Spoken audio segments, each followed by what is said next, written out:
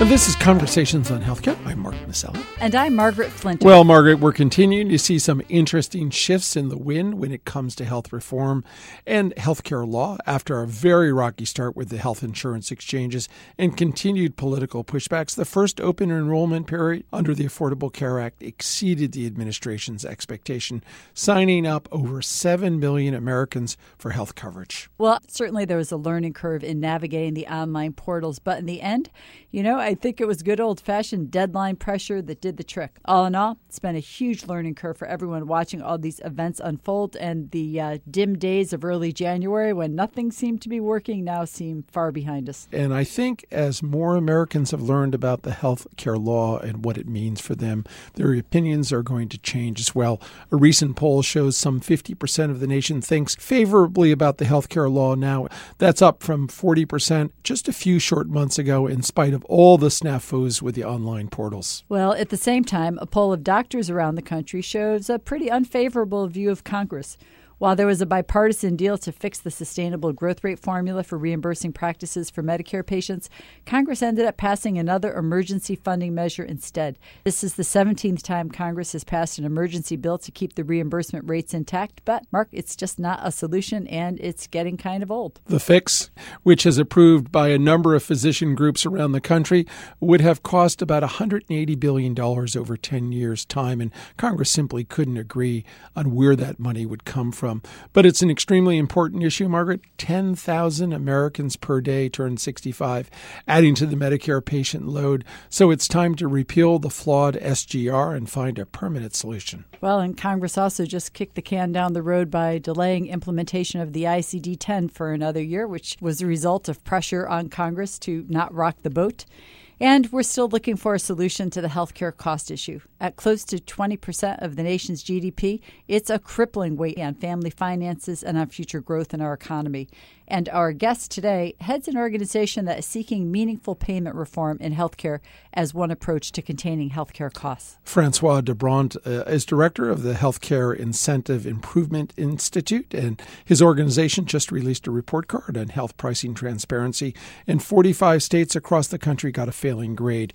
We have much work to do there. Lori Robertson, managing editor of factcheck.org, will look at another false claim spoken about health policy in the public domain. And no matter what the topic, you can hear all of our shows by going to CHC Radio. And as always, if you have comments, you can email us at chcradio.com or find us on Facebook or Twitter. We'd love hearing from you. And we'll get to our interview with Francois de Brantes in just a moment. But first, here's our producer, Marianne O'Hare, with this week's headline news.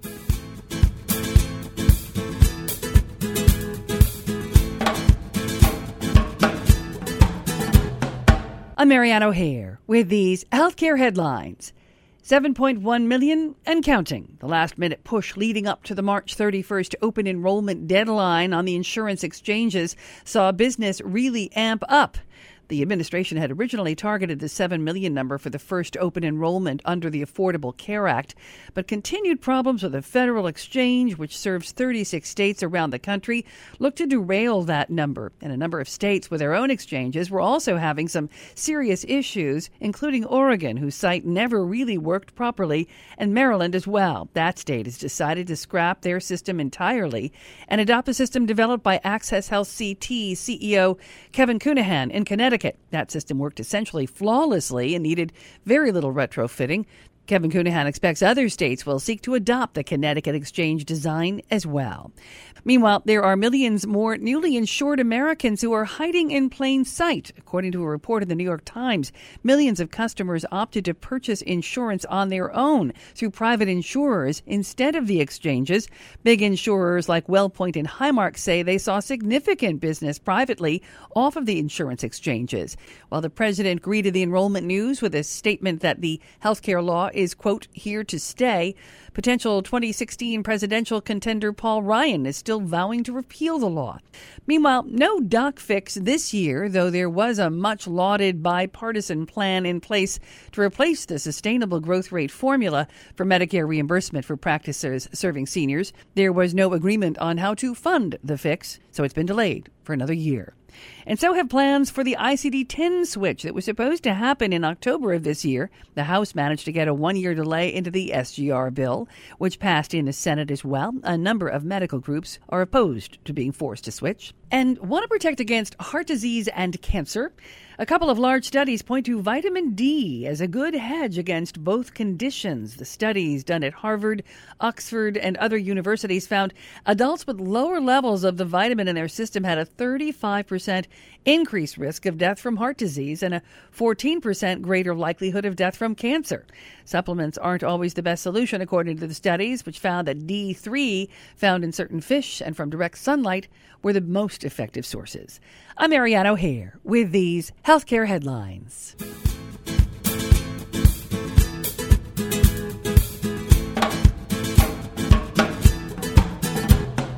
We're speaking today with health economist Francois de Brantes, Executive Director of the Healthcare Incentive Improvement Institute, a not-for-profit organization focused in on improving healthcare through targeted models of payment reform. Previously, Mr. de Brantes was the program leader for various healthcare initiatives at GE Corporate Healthcare Programs and was responsible for the implementation of GE's active consumer strategy.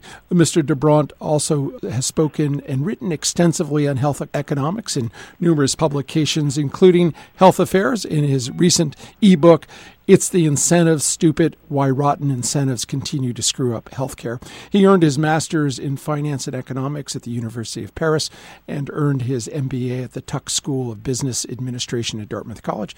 Mr. de Brantes, welcome to Conversations on Healthcare. Thank you. Francois, your organization released a pretty damning report on the state of price transparency in the healthcare in this country, ranking 45 out of 50 states with failing grades. And you call this lack of price transparency in healthcare one of the most overlooked consumer protection measures we face. So why is transparency so important? And while we want to hear about the states that are failing, tell us about also the states that have been doing well on it. So why is it important? Well, principally because the percentage of consumers who are paying a significant percentage of medical expenses out of pocket has risen dramatically over the past decade and is scheduled to continue to rise over the next as high-deductible health plans and other consumer-directed health plans proliferate. So as a result of which, I think there's been a growing disconnect between the role that consumers have assumed in managing healthcare expenses and the lack of information about the prices of healthcare services. So whereas in pretty much any other purchase, you get to know the price of a good before a product before you buy it, today in healthcare, that's simply not the case. And unfortunately, unless states take very proactive action to assemble data so that they can offer this information free of charge to individuals, it's unlikely that they're going to get it in any other way. So the states that have been doing a really good job are the ones who have passed legislation enabling what are called all-payer claims databases, which collect information from all the health plans operating in that state. So I think, any state that has that legislation enacted is a model. But beyond enacting legislation, you have to implement it, and you have to turn it into something that's digestible to consumers. And here the exemplar last year was New Hampshire. Unfortunately, this year they got a failing grade because they changed vendors at some point last year, and their website has been down since then. So we're trying to really do this, looking at it from the consumer's eyes. I mean, this is really what we're trying to do now: is look at healthcare information and what's available through the consumer's eyes. And unfortunately, through that lens, there is no state in the country that actually does a model job. Well, I look at the work that you're doing, and we think about Stephen Brill's work, who we had on the show, who wrote Bitter Pill, Why Healthcare Costs Are Killing Us. He really outlined this gross lack of price transparency and the wildly different prices that are paid. And I think maybe consumers thought there might be a big difference between people and institutions, but when it comes down to things like the device itself, the joint replacement, I think people are very shocked by those discrepancies. I guess the question is, beyond knowledge, what do we see in terms of action? Do we have any evidence to suggest, as we look at the states, where there has been more transparency, or those few states with a passing grade. Is there any evidence to suggest that it makes a difference? Yeah, it's a great question. And transparency in itself isn't the magic bullet that everyone always seems to look for in solving healthcare problems. But it certainly is one of the silver pellets in a shotgun. The proof, at least early evidence from New Hampshire's work, suggests that variability in prices does decrease when you have pricing transparency, and that shouldn't surprise us a whole heck of a lot. Because if you're an outlier, if you're really expensive relative to your peers, and everyone now knows it, you're going to have a lot of more questions to answer than if no one knows about it. And so invariably, price transparency has that effect. So it does have an effect, but again, it's only a partial solution, because ultimately, the manner in which you can help reduce overall variability is by changing the way providers are paid and the way consumers' incentives work in accessing medical care. And so, as the not too subtle title of the book suggests, rotten incentives actually do screw up healthcare, and that's priority number one, and transparency is one of it. So I think we're on the pathway there, but we still have a lot of work to do in the other areas. I want to pick up on the thread that healthcare costs are really strangling the country as we start to trend towards the high teens in terms of the GDP cost of healthcare in this country. People are having to make very difficult choices. And the healthcare laws hopefully starting to shift some focus from fee-for-service model towards rewarding better outcomes. But I think we had from Massachusetts, Governor, you noted that in their first round of legislation that it really was about access, and only recently have they started to look at cost control. Is that true in the federal model? I think fortunately the Affordable Care Act legislation provides the federal government with incredible leeway in testing new payment models and then broadly disseminating them throughout Medicare. And the Center for Medicare Innovation has unequal powers in that respect. And so I'd say that the government actually does have all the tools from a regulatory perspective as well as from a management perspective to implement broad changes in payment.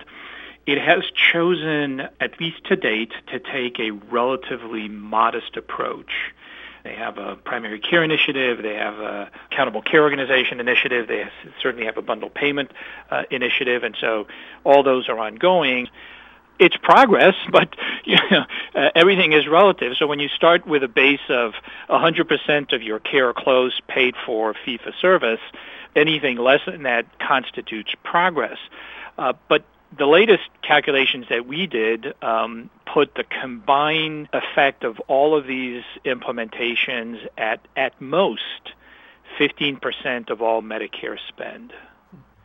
So there's a long, long way to go. I actually think that CMMI and CMS wasted at least 2 to 3 years in the early years after the implementation of the ACA. They could have done a lot more. Well, Francois, beyond ACA, there's ACO, the Accountable Care Organization, care delivery system that's supposed to reduce costs by better coordinating care. I like to think they reduce costs by making sure that some care doesn't need to happen. And then we have the patient-centered medical homes and the focus on coordination within primary care. But you've said that both of these models put the cart before the horse, and I think you just laid out why. So I guess the question, whether it's something that was funded out of the Center for Medicare and Medicaid Innovation Center, where is payment system reform happening at a scale that's significant enough to shift towards this non-fee-for-service system? Well, there are a few. And it's actually, the better news is that it's a mixture of both public and private initiatives. Much has been said and written about the efforts of Arkansas, but they've been followed by similar efforts in Tennessee and now in Ohio, where the governor's office directly, right, because we think that from what we've seen, that's what you need. You need the leadership from the governor's office. And so from the governor's office down, there's a very clear stated objective to move away from fee-for-service and to use the purchasing power of the state through the state employee benefit plan and through Medicaid to affect that change, so that right off the bat, usually the largest employer in the state, so the state as an employer and Medicaid combined really do represent a significant purchasing power that can be used to modify payment at a scaled level for providers. So those states are doing a great job, and they're continuing to experiment and grow and push. On the pure private sector side, some health plans have really embraced the concept of and the implementation of different payment models, and they have very clear strategies to move aggressively away from fee-for-service, and they're doing it throughout their enterprise and throughout their network. So it's happening, but it's not happening. If you add all of this up, you're still on the fringes nationally of what constitutes anything close to a critical mass. We're speaking today with health economist Francois de Brantes, the executive director of the Healthcare Incentives Improvement Institute, a not-for-profit organization focused in on improving healthcare through targeted models of payment reform. Francois, we've talked a little bit about the payer, and now we'll talk about the people. And you've said that the largest untapped resources are the consumers themselves, and increasingly consumers shouldering larger responsibilities for choices regarding their healthcare coverage, and they're shopping online for health insurance plans. They're paying higher deductibles. And you say to generate real transformation in healthcare systems, we need to unleash the consumers as a true agent. And you say price transparency is one important step. What are the other tools in their toolkit, and how do you feel social media is playing a role in that? How are people really getting this information in ways that they can digest it? So first off, the industry is in its infancy compared to every single other industry, a consumer-based industry, and the rest of the economy. Think about the lack of engagement of any real robust social media around whether it's opinions on different providers, or the only area where that has had an effect to date is for treatments and very specific diseases where you have a very, very powerful social media effect in bringing parents of patients or patients themselves together. So that's one aspect of consumerism. But ultimately, what does consumerism in other industries mean? It means that as a purchaser, you're making a conscious decision, and you're making that conscious decision because you're paying out of pocket some or a portion, and you have information about quality, so you're assessing value. Some of it is objective, because it's information that's provided by a third party that you respect and trust. And some of it is subjective comments by other consumers who have had an experience that's unvarnished, and it gives you a sense of what was their true experience with that particular supplier. And I know that physicians and other clinicians and hospitals don't necessarily like to think about themselves as suppliers, but that's what they are. They're supplying a service, and that service happens to be healthcare, to 300 million consumers. And we've taken the consumer out of the equation by either shielding them from the information, only providing them with partial information, and removing their sensitivity to the purchase, or giving them full sensitivity where it doesn't matter and no sensitivity when it does. And I'll give you an example. So in many consumer-directed health plans, high-deductible health plans, chronic care is paid out of pocket as part of the deductible expense. And a friend of mine has a child with type 1 diabetes, so obviously you need insulin in order to live. That's an expense that's paid out of pocket all the way through the deductible. Mm-hmm. I don't think anyone would argue that that makes any sense whatsoever. Mm-hmm. On the flip side, preventive care, which has a marginal utility for that particular person, is covered in full. So we're giving no price sensitivity where it doesn't really matter, and we're creating price sensitivity where we shouldn't. And then if that person actually needs a significant operation, they'll go through their deductible, and then they'll be completely insensitive as to whether or not you're getting it done in a high-value location where both you have, competitive pricing and high quality, or a low-value location where you have high priced and potentially low quality.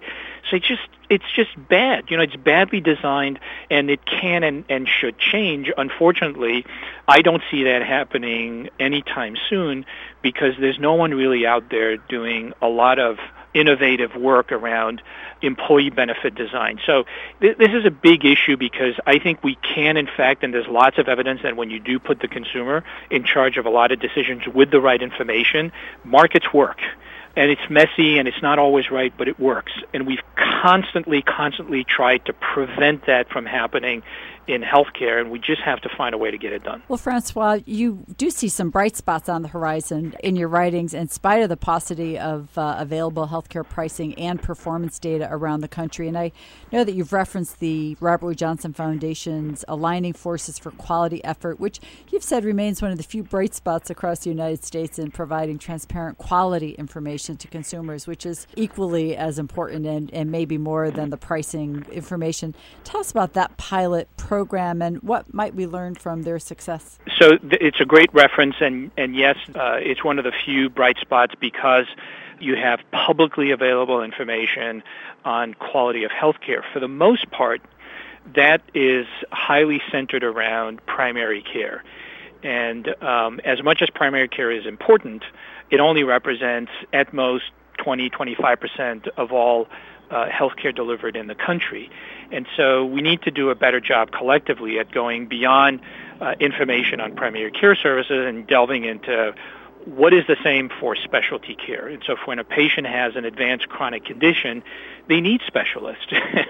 And we seem to sometimes try to ignore that and say, well, the primary care facility or the primary care practice is going to take care of it.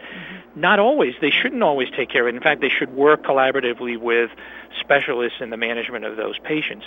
So there are bright spots, but again, it's usually highly, highly contained to one specialty, a couple of specialties, mostly primary care, and we have to go far beyond that and start looking at quality of care from specialists. You know, Francois, I want to get your thoughts on payment reform and sort of your thinking. You talk about sort of achieving affordable health care, and you say that we would have to remain at our current levels of spending for probably a decade. And, you know, that may be doable given the last couple of years, but certainly not over the trend line if you look back over the last couple of decades.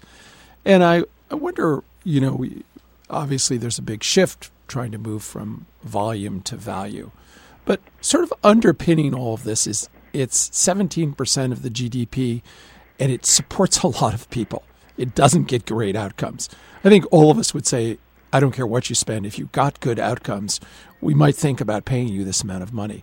Tell me, though, what your thought is about, on one hand, how to control it, and the other hand, the politics of, such a large share of the GDP and the political realities of dealing with that. How do you balance these out?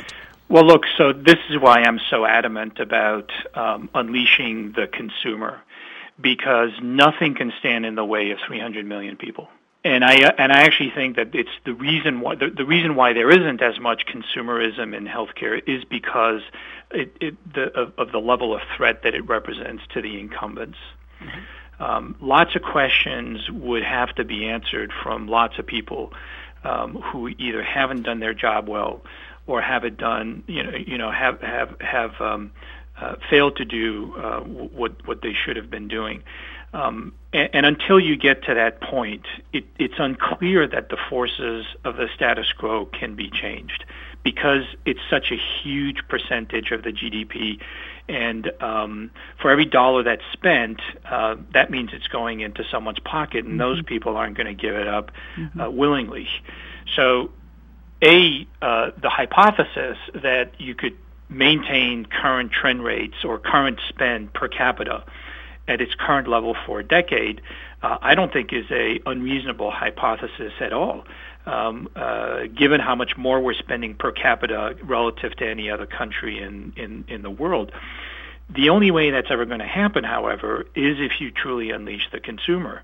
And that's not going to happen unless there's full price transparency, which again, states have a very significant role to play, and full quality transparency, which again, the states have a significant role to play.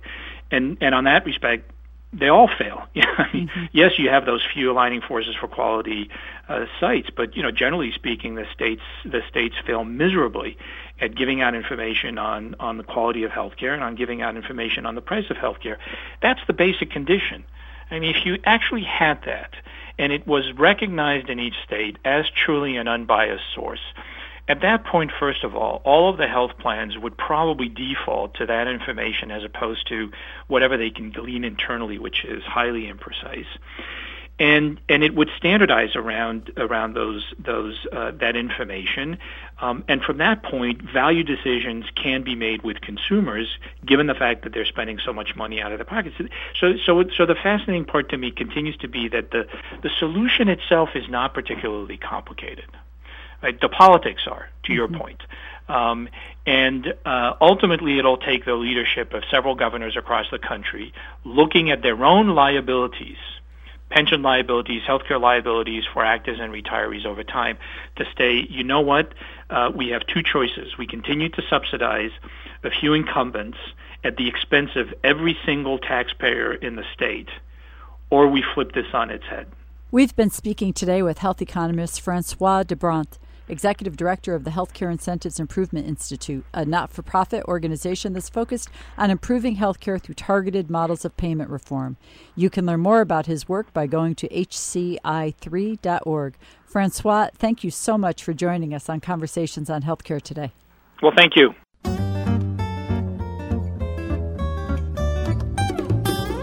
At Conversations on Healthcare, we want our audience to be truly in the know when it comes to the facts about healthcare reform and policy. Lori Robertson is an award-winning journalist and managing editor of FactCheck.org, a nonpartisan, nonprofit consumer advocate for voters that aim to reduce the level of deception in U.S. politics. Lori, what have you got for us this week? Well, we've seen a lot of viral emails about the Affordable Care Act. The latest to hit our inbox is one claiming that the law requires Medicare beneficiaries over age 75 to be admitted to the hospital by their primary care physicians. It's not true. The email wrongly claims that an emergency room doctor can't admit a senior to the hospital and have the cost covered as a hospital stay, that a primary care physician would have to be the admitting doctor. But there's nothing in the law that says that.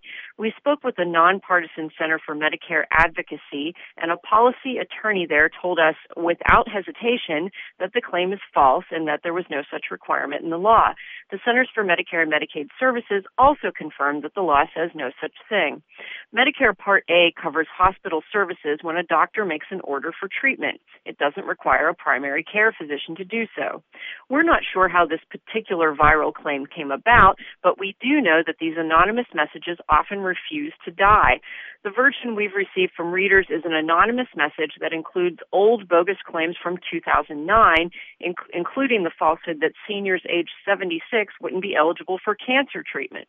That claim can be traced to a now 5-year-old letter to the editor from a former judge in Texas who misread a health care bill in the House. Even the judge has said that his letter isn't accurate and he wishes the viral versions of it would just die. We, too, advise a healthy use of the delete key in ridding your inbox of such claims.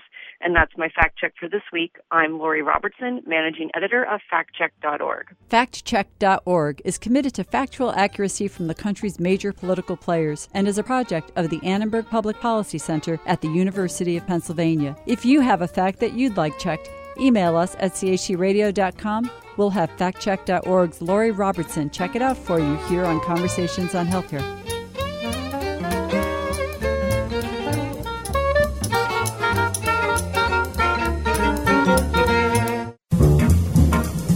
Each week, Conversations highlights a bright idea about how to make wellness a part of our communities and everyday lives. The flu doesn't just exact a toll on public health, it packs a meaningful punch on the economy every year as well. Comprehensive vaccination programs have had an impact on curtailing flu outbreaks, but there's still a lot of room for improvement. In 2011, an estimated 100 million workdays and close to $7 billion in lost wages were attributed to the flu, largely because many employees without paid sick leave are more inclined to work while sick. An estimated 80% of those who come down with flu-like symptoms ignore doctor's orders and go to work, leading to more widespread co-infections. In a first-of-its-kind study, researchers at the University of Pittsburgh School of Public Health decided to analyze the impact on flu outbreaks in the workplace and to ask what would the difference be if there were universal access to paid sick leave. Lead researcher Dr. Supriya Kumar says their study showed a pretty dramatic link between access to paid sick leave and a reduction in flu outbreak in the workplace. They also created another option. What if there were a new sick leave category focusing just on flu days? Their model showed that if those workers specifically diagnosed with flu were guaranteed just one paid day off to recuperate, there'd be a 25% reduction in the spread of flu. And when workers were guaranteed 2 paid days off, the numbers went up to a 40% reduction in co-infection. A universal paid leave program for all workers that has the potential to greatly reduce flu co-infection in the workplace, positively impacting both public health while saving billions of dollars in the overall economy. Now that's a bright idea.